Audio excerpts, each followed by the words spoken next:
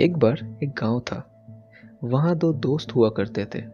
सभी लोगों को ये पता था कि ये दोनों बहुत करीब दोस्त थे। तो वो दोनों एक दिन एक दूसरे गांव जाने के लिए निकले थे। तभी रास्ते में एक जंगल आया। जंगल में चलते चलते ये दोनों अचानक एक आवाज सुने।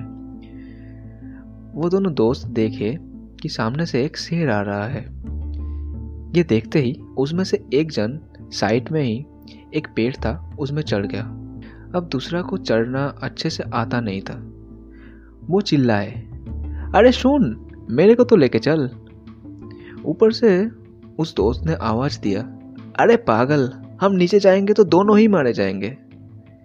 नीचे से दूसरा फ्रेंड ने बोला, तो अभी हम क्या करें? उसका साथी बोले कि तू अब भाग जा।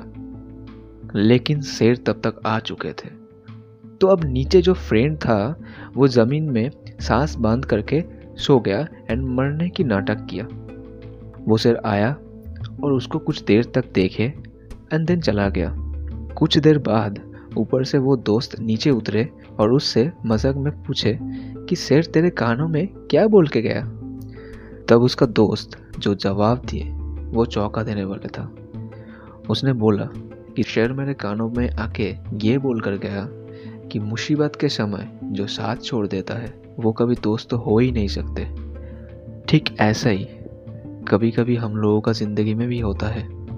जिसको तुम अपना दोस्त समझ के, बहुत करीब समझ के सब कुछ बोलते हो, उसके साथ रहते हो, उसका कोई हेल्प कर देते हो।